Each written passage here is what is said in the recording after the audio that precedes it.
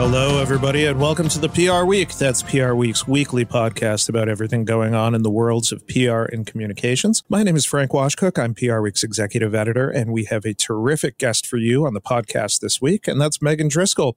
She's the founder and CEO of EvolveMKD. Megan, welcome to the podcast. Thanks for having me, Frank. Absolutely. And we have an excellent co-host, as always, calling in from her home office deep in the suburbs of New Jersey, is Diana Bradley, PR Week's associate news editor. Diana, thank you for joining in. Thank you for having me. Now, you're in Saddle River, right? No, I'm in Park Ridge. Park Ridge. It's near Ridge. Saddle River. Yes. Former home of Richard Nixon, for people who don't Is that know. really true? It's a very random fact, but yes, he retired to Park Ridge, New Jersey. Random. I think we should say the home of Diana Bradley. Richard Nixon. That's a good point. Okay, so Megan, thanks again for joining us. And I noticed in doing some light research for this podcast that you are the only executive in this industry whose bio says that she learned how to drive a truck, fish, and throw a spear all in the same weekend. So were you hunting zombies or what were you up to that weekend? No, so it was still during like the depths of COVID, but when things had started to kind of loosen up. And I was actually in the process of deciding whether or not to divorce my husband. And I decided to escape to my friend's 60,000 acre ranch in Wyoming. And I had never been to Wyoming.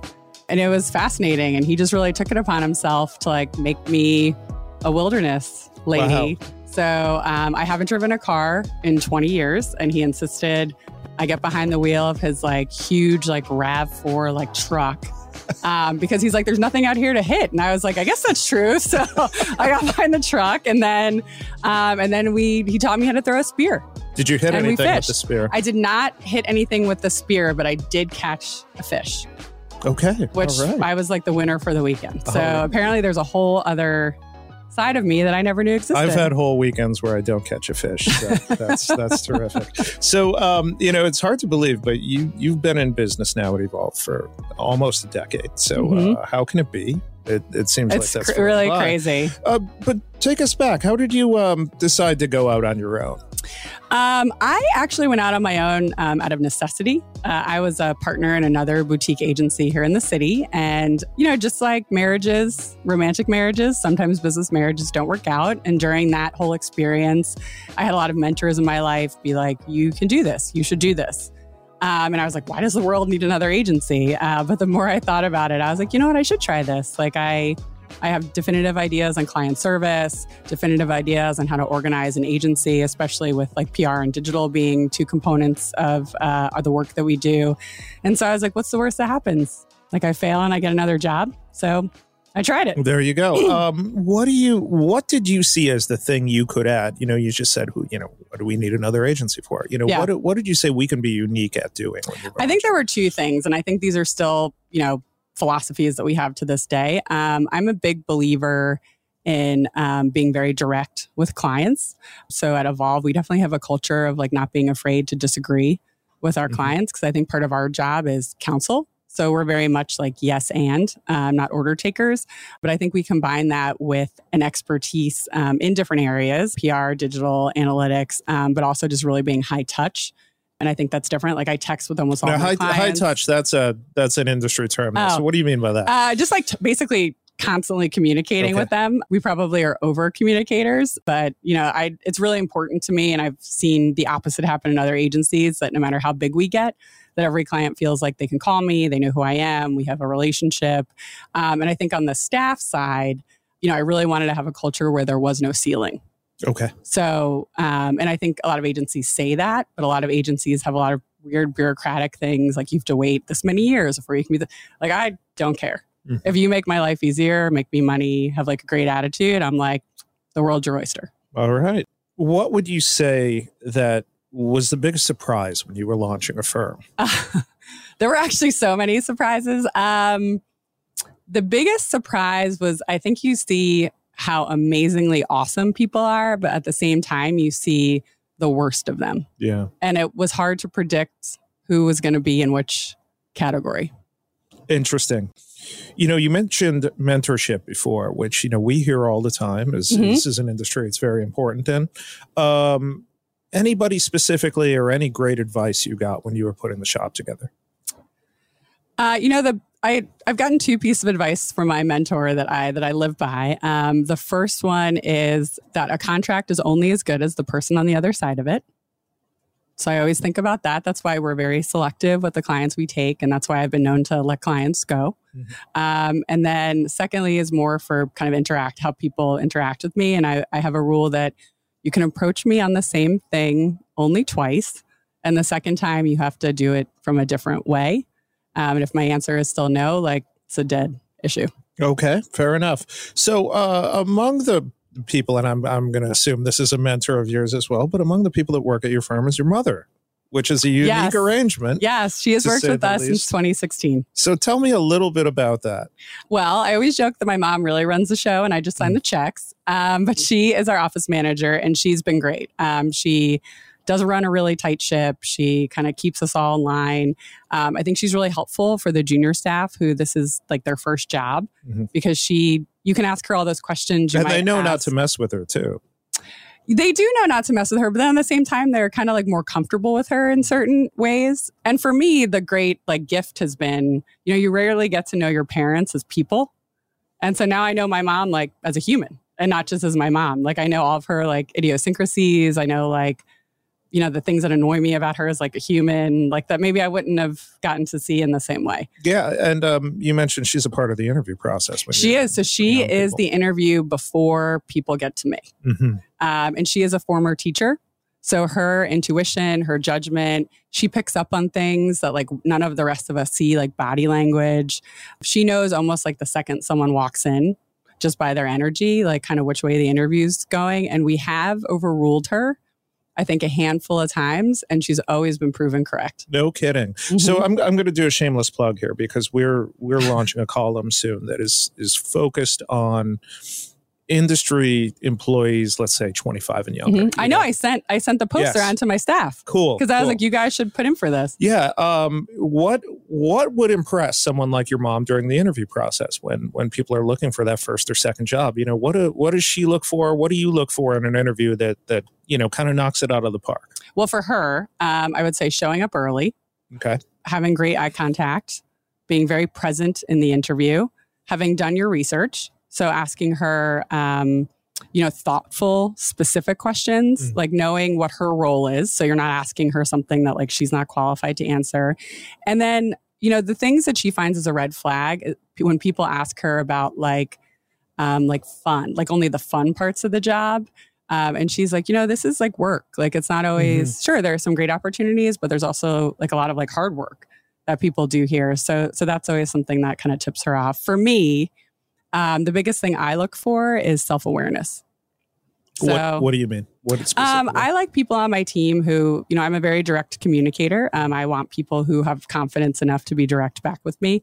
And I think when you're self-aware and when you're aware of the strengths you bring to the table, but also the areas of opportunity, it just sets everyone up to be able to have conversations about those strengths and about those opportunities in a way that's productive. All right. Excellent advice. But working with your mom, Thanksgiving dinner ever a little awkward? Do you have to cut off the work talk at any We do. point? It's hard. We have to set some boundaries. She's worse about it than I am. Oh, really? Oh, yeah. We're moving offices and she is I literally have not spoken to my mother probably in 3 weeks. I've only spoken to my office manager. Okay. She's probably very passionate. She is awesome. I seriously recommend. She just sees things that I don't see. Fair it's enough. Very helpful. So I want to hear a little bit more about the firm, who you work with, what kind of clients you look for, who you've had long partnerships with. Give us the elevator pitch for your firm, and then just tell us about the clients and the excellent work you're doing. Yeah. So we're about 30 people. We're based in New York, but our clients are all over. And Evolve works with clients in the healthcare, beauty, lifestyle space. I would say the majority of our clients right now are in consumer healthcare. So that's women's health, aesthetics, dermatology, eye care, mental health. And I think, we've all found that really rewarding because I think those clients, you actually do feel you're also kind of doing good. And philanthropy is a big part of our mission as an organization as well. I would say the clients we work with, some of them come to us for just PR. Some of them come to us for like digital. Some of us come to them for a mix. Alex, who's sitting with us, was my first and only investment hire I've made to date. She heads our research and analytics department, and she's actually grown that team. I think in 2021, they made $33,000, and last year they made $1 million. So we really have, so investments pay off for any business owners listening out there. But I would say in terms of clients we really just look for clients that honestly, I'm pretty industry agnostic. Mm-hmm. As long as, what you're looking for us to represent does what it says it's going to do, is safe. You're realistic. We like working with people. Every relationship goes through ups and downs, but we want people that are really committed to long-term partnerships. And then, does the budget match the ask? We have clients at the agency that are, like Cooper Surgical, Cooper Vision. They're part of Cooper Companies. It's a multi-billion-dollar global company. And then we have like well-funded like startups. So we're kind of agnostic to where you are on the life cycle as a business or as a brand, as long as you have those three key things. Okay. You mentioned research, and I know you've done some recently. Yes. Tell us a little bit about that. Yeah. So we did during COVID, we decided to launch our first proprietary research, which actually studied how COVID, mental health, how that whole thing has kind of modified how we communicate with each other.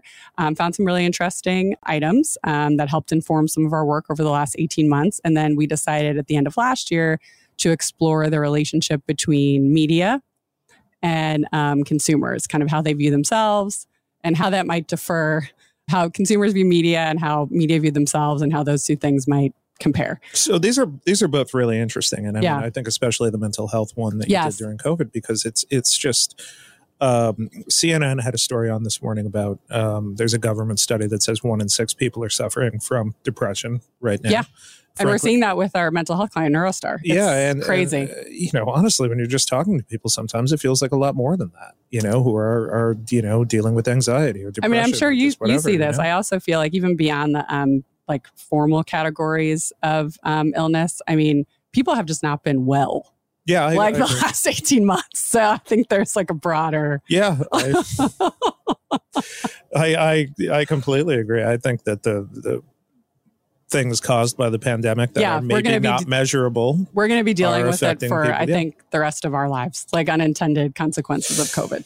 Yeah, I would completely agree. And the relationship with the media, tell me a little bit more about that. What were the findings from that? Yeah, so there was a ton of interesting findings, but I think the biggest thing that stood out and that we've got a lot of questions on is that the media still view themselves as like trustworthy, like providing great education, and media really see that consumers really see the media as completely the opposite, not trustworthy, biased.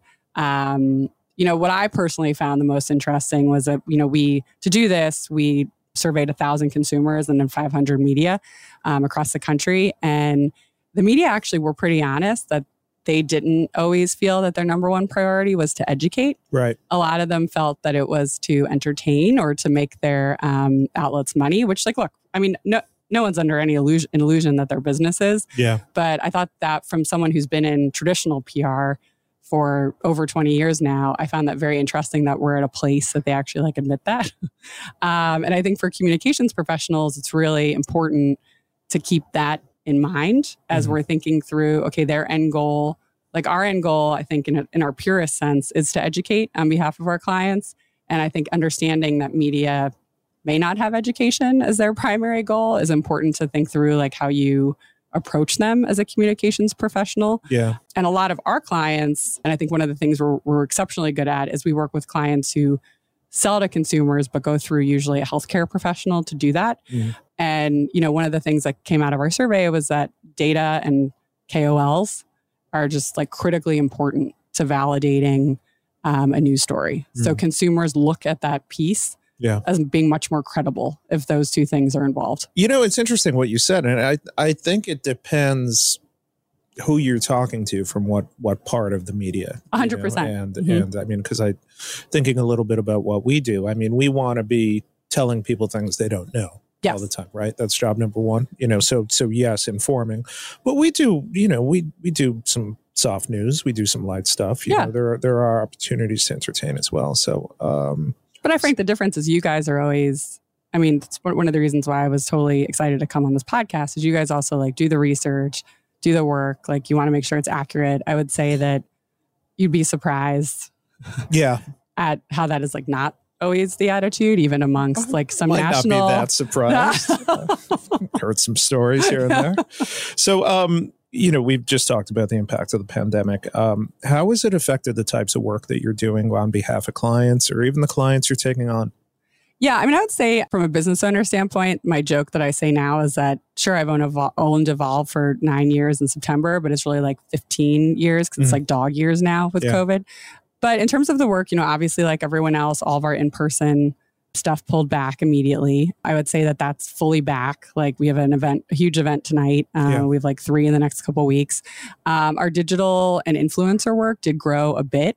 And the influencer work in particular has not subsided. That still is, I would say, after PR, that's the second item we always get requests for. So both paid and earned. And I would say that's been an evolution for the agency. I would also say the kind of work we're getting now is much more integrated campaigns where we own, I would say, like 80% of the work. So it seems like there was also, for the kinds of clients we work with, a little bit of a weariness of having to go to like 10 different agencies. And a lot of our clients kind of used COVID as an excuse to, I think, shave down to like 2, 3, as opposed to like 15.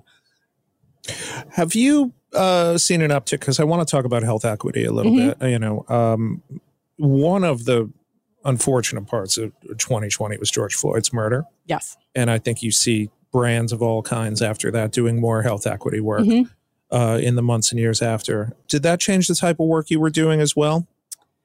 A little bit. I mean, the work that we get, primarily in women's health, had already kind of had some of that health equity part to it, because the way African-American women in particular are treated in our healthcare system is horrible. Yeah. So, Cooper Surgical, that's something that they're like, they have been hyper-focused on, even before kind of 2020. I will say, I think with some of our aesthetics clients, we did a project with Allergan and Skin Better, which were both clients at the time, called Dream, which was basically an initiative to have more health equity in aesthetic medicine. And there were 3 parts to that project. One was the Skin Atlas was updated, which is kind of like the book that all dermatologists I remember use. that campaign. That's good. To kind of look at pictures of like different skin issues. And it was, primarily white skin. Sure. So we brought into all Fitzpatrick skin types. There was a training program that was put into place as a pilot program to just for residents in dermatology to think about their own kind of biases going into treating different kinds of patients. And then we did a lot of research with both of them that was launched last year that kind of was about perception of beauty, kind of how that paired from group to group, and also compared to like kind of what the industry was showing those women. And I think, it was really interesting. And I think not only did it help those 2 companies, but I think in aesthetics, there's more of an awareness now that beauty comes in like all different shapes, sizes, and colors. Yeah, absolutely. And I would say that the work that you mentioned, the dermatology, is just, really important stuff. So that's a really interesting campaign, I think. What's your outlook on the economy right now? Because, look, we just did our agency business report and, it's sort of a tale of 2 years. 2022, very strong. 2023, a lot of headwinds or headaches, however you want to look at it. What's your stance on where we might be headed right now? So one of the things I've learned owning Evolve for this long is that because I think we're a smaller independent agency, we tend to be a leading indicator. So I think things hit us a little bit before they hit everything. So for us, we actually started noticing a change. I don't want to say a slowdown because that wasn't really accurate, but like a difference in attitude or requests, really the back half of 22. I would say 23 has been like stopping, starting, like people not really sure what's happening. Yeah. Then we had like the bank brief hiccup in March. People were like not sure. It does feel like the back half of the year is setting up to be stronger. Just kind of some of the calls we're getting now, the conversations that we're having. So I'm kind of like mixed on it. I feel like no one knows like what's happening. And so because of that, it's creating this like self-fulfilling Like people are nervous, they're afraid to spend. You're not alone on that. I mean, Yeah. we get asked that all the time of what, what are my peers worrying about with this? And and I've heard it from the same answer. Yeah, and I talked to an investment bank kind of in our industry. We lunched a couple weeks ago, and he was saying, his question to me was like, "Oh, have you done layoffs yet?" Mm-hmm. And I was like, "No, we've never done like any layoffs in Evolve's history." And he was like, "We were lucky." But I guess my question that I just don't have an answer on is like, how much of this was because like there was so much money pumped into the economy during COVID and there was like an overhiring, and now is this really a recession, or is it like a correction from like the bizarreness of the last few years? Like I just don't know what that answer is. We're going to see in the second half of this year, aren't we? So you're up for some recognition. We are. Too. So for a nonprofit that you work with. Yeah. Oh, yes. Tell me a little bit about. And we're about, also up for your recognition. Yeah. Well, which I thought was what we were talking about. I'm going to plug that later. Okay. Don't worry. I was trying to do it for you. Yeah. But you're up for some recognition from a nonprofit you work with. So tell us a little bit about that. Yeah. So I'm on the board of Safe Horizon, which is the largest victims assistance organization in the United States. So they do everything from run domestic violence shelters in the tri-state area to children advocacy centers where, they sort of separate children who are being abused, to like needle exchanges, to mental health. So they actually run the rape crisis hotline in New York State. And so we Evolve, we give 10% of our profits to charities every year. So we've been supporting Safe Horizon both with money and time, because we also do a quarterly volunteer day every quarter. And I just love the organization. And then in 2021, I reached out to them and I was like, hey, I just love what this organization is doing. Can I join the board?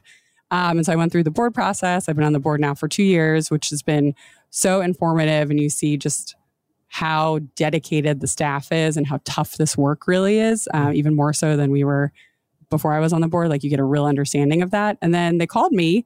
And they do a gala every May. And so they asked if they could honor me at this year's gala, which is on Thursday. Guessing it informs some of your, agency work as well, too, just given that it's very health focused. It does. So it definitely, I am, most of Evolve is female. Mm-hmm. Not that we love men, but, I would say we're very like female forward and female focused. So it does line up with that, but I'm really excited. I have to give a speech, which I'm not as excited about, but I've been working on it for a few weeks. So hopefully it all goes well and we'll raise some money for a great cause. All right. Well, Megan, thanks for joining us. And feel free to talk about any of the big Marcoms news of the week that we're going to go over with Diana. Let me bring in Diana Bradley, our excellent associate news editor. So Pfizer's account, Diana, still up for grabs. Yes. So Pfizer, actually, they brought on Publicis Group to handle its integrated global engine work, which includes data and tech, media and creative production, and it named Interpublic Group as its lead creative partner. But we asked them if an agency was hired to handle PR as part of its review, and a spokesperson from the company said that product PR is still being considered and will be addressed as part of the fuller implementation. So Publicis's main PR agency is MSL, and IPG's PR firms include Weber Shandwick Collective and Golan, as well as the integrated Dextra Health Network. And in recent years, Pfizer has worked with PR firms such as Weber, Ogilvy, Real Chemistry, Dini von Muffling Communications, Porter Novelli, and Edelman. So yeah, this selection came after Pfizer kicked off an agency review earlier this year, directed by its newly minted CMO, Drew Panayotou. And I'm sorry if I butchered his Do you think they'd be interested in a small female-owned independent agency? You'd have to ask them. I unfortunately cannot be a go-between, but you'd have to ask them. So, this is a big account, obviously. So it's something we're keeping a close eye on, and I think that everybody has been. So, Diana, up next. New CEO of Twitter seems to have her work cut out for her even more than earlier this week or last week. Tell us a little bit about that. Yes, she definitely has her work cut out for her. So last Friday, Elon Musk confirmed that NBC Universal Advertising chief Linda Yaccarino was named as Twitter's CEO. One of her first jobs will be ensuring that brands feel safe on Twitter. And Musk, who has served as the CEO since buying Twitter in November, will transition to executive chairman and chief technology officer when Yaccarino takes charge in about 6 weeks. And communications executives are particularly waiting to see how she handles brand safety concerns. Brian Snyder, Axicom's global president of digital, said that Yaccarino could be a good complement to Musk given her experience running an ad-driven media business and the reputation she's accumulated. And Snyder's looking to see how Yaccarino tackles radical messaging on the platform. Meanwhile, Andrew Graham, founder and head of strategy at PR agency Bread and Law, said that as long as Musk is in control of the product, it's going to be an uphill battle in terms of moderating extremist voices. And he added that Yaccarino must sway Musk on his moderation policies to create a safer space for brands to engage on Twitter. But I also want to add that on Tuesday night this week, Musk sat down with CNBC for an interview in which he said he's willing to lose money on the site to air controversial opinions. He also disagreed with law enforcement that the Texas mall shooter had Nazi and other extreme right-wing tendencies, and called working from home bullshit and morally wrong. So it's in a quote. You can say it. So yes, in a quote. Okay. So yeah, it's gonna be interesting to see what kind of real changes Yaccarino is able to make, even in the title as high as CEO, with Musk still in place as the owner. So Megan, have you had any clients or just things you've heard around the industry, but have you had any clients, have any hesitation about being on Twitter, whether it's we're going to have an account on there or we're going to advertise on there? Yeah. So most of our clients do have accounts on there. I will say most of them pulled money, but that's not really a channel that anyone that we work with advertises on. Right. Like we just launched a large celebrity campaign and they're pouring a lot of money into digital, and that wasn't even like part of the discussion. Where are they? What do you mean, where are they? Like what platforms are they? Instagram. Their primary platforms are Instagram and Facebook. They're starting to experiment with TikTok, and we did run some paid on TikTok. But yeah, Twitter, I mean, especially because of the clients we have with ISI, so it's like not worth it. Sure. I will say though, from a new CEO perspective, I mean, her politics are not that far removed from his. Right. So while I think there'll be some, how will she make brands feel comfortable? I think they're probably more aligned politically than is being talked about. Yeah, I think it does have to be said. I mean, she has a great reputation in terms of what she did at NBC Universal. She does. She has a great reputation. I'm not sure anybody, saw there being a right-wing backlash to her appointment as well, because she's a part of the World Economic Forum, which was a surprise. Yeah. So very much. See how this one turns out. Could go in any direction. Okay, Diana, bring us up to speed on 2 agency deals, one of which is going to see the end of the agency known as Levick, and a move that involves Jasper Advisors. Yeah, so last month, Levick founder and CEO Richard Levick died at the age of 65, and so the agency's staffers are now moving over to an agency called LIDAR. It's an international advocacy, branding, and communications consultancy. It's headquartered in Geneva, but it's opening offices in the U.S. for the first time, planting its flag in New York and Washington, D.C., and the hires effective immediately come as Levick winds down its operations. So former Levick SVP Maxwell Mercucci will run the LIDAR Washington, D.C. office, and John Lovallo, who is the former chair of Levick's corporate reputation and financial practices, will run the LIDAR New York office as MD of corporate and finance. And Stagwell bought a new firm as well. Yes. So Stagwell agency SKDK has acquired Jasper Advisors, which is a strategic advisory firm. And under the deal, Jasper will operate as an independent subsidiary of SKDK, keeping its name. Julie Andreef Jensen and David Sutphin are continuing as Jasper's co-CEOs, joined by Jasper's 2 other employees. And Jensen and Sutphin's expertise will help drive growth in appealing areas such as sports, philanthropy, entertainment, and finance, said SKDK CEO Doug Thornell. Let's finish this off with a story. It's a Mother's Day story, even though Mother's Day was a few days ago. But a Mother's Day story that I just thought was you couldn't not like it. It was a great story. So tell us a little bit about this. It's about a traveling bassinet. So cute. Which I said to Diana last week. I said the first time I saw her headline on the story, I mistakenly read it as a traveling bassoonist. And it's, that would have been a way different story. And I could not figure out how it was a Mother's Day story at first glance, but it's a traveling bassinet. So tell us a bit more about this. Yeah, I feel like an agency out there listening should definitely implement a travel bassoonist into their culture. So this is a really cute story. For the past 7 years, Zeno's Chicago office has upheld the unique tradition to help support new moms at the firm. So the original owner of the bassinet was Deputy MD of Zeno's Central, Allison Aaron. And she said she was gifted the bassinet when her second child, Lily, was born. She used it for 6 weeks, and then it sat idle in her basement for years. But then as more of her colleagues started families of their own, she wanted to help in some way. So she started letting colleagues borrow the bassinet. And so far, it's been shared by 11 Zeno babies. And Zeno created a really great video for Mother's Day, sharing the story of the bassinet and included images of the babies that have used it. And Allison told PR Week, she said, "We're all human and there's no longer a strict separation between work life and family life. There's something about the culture at Zeno and the ties that bind us together that this kind of simple offering connects us all in such a basic familial way." So that's just a really neat way that one PR agency is building its culture. So it's heartwarming, isn't it? It's really cute. Yeah, it's a good story. Yeah.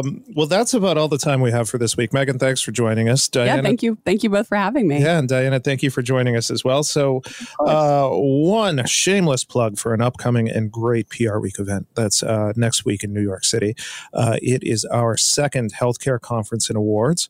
It's going to be next Wednesday. So if you can join us, please do. We have a terrific lineup of speakers and panels, and then the awards are at night. So you can still get tickets, and you can get directions to do that if you visit our website. So we hope to see you all there. That's all we have time for on this edition of the PR Week. We will see you all again next week.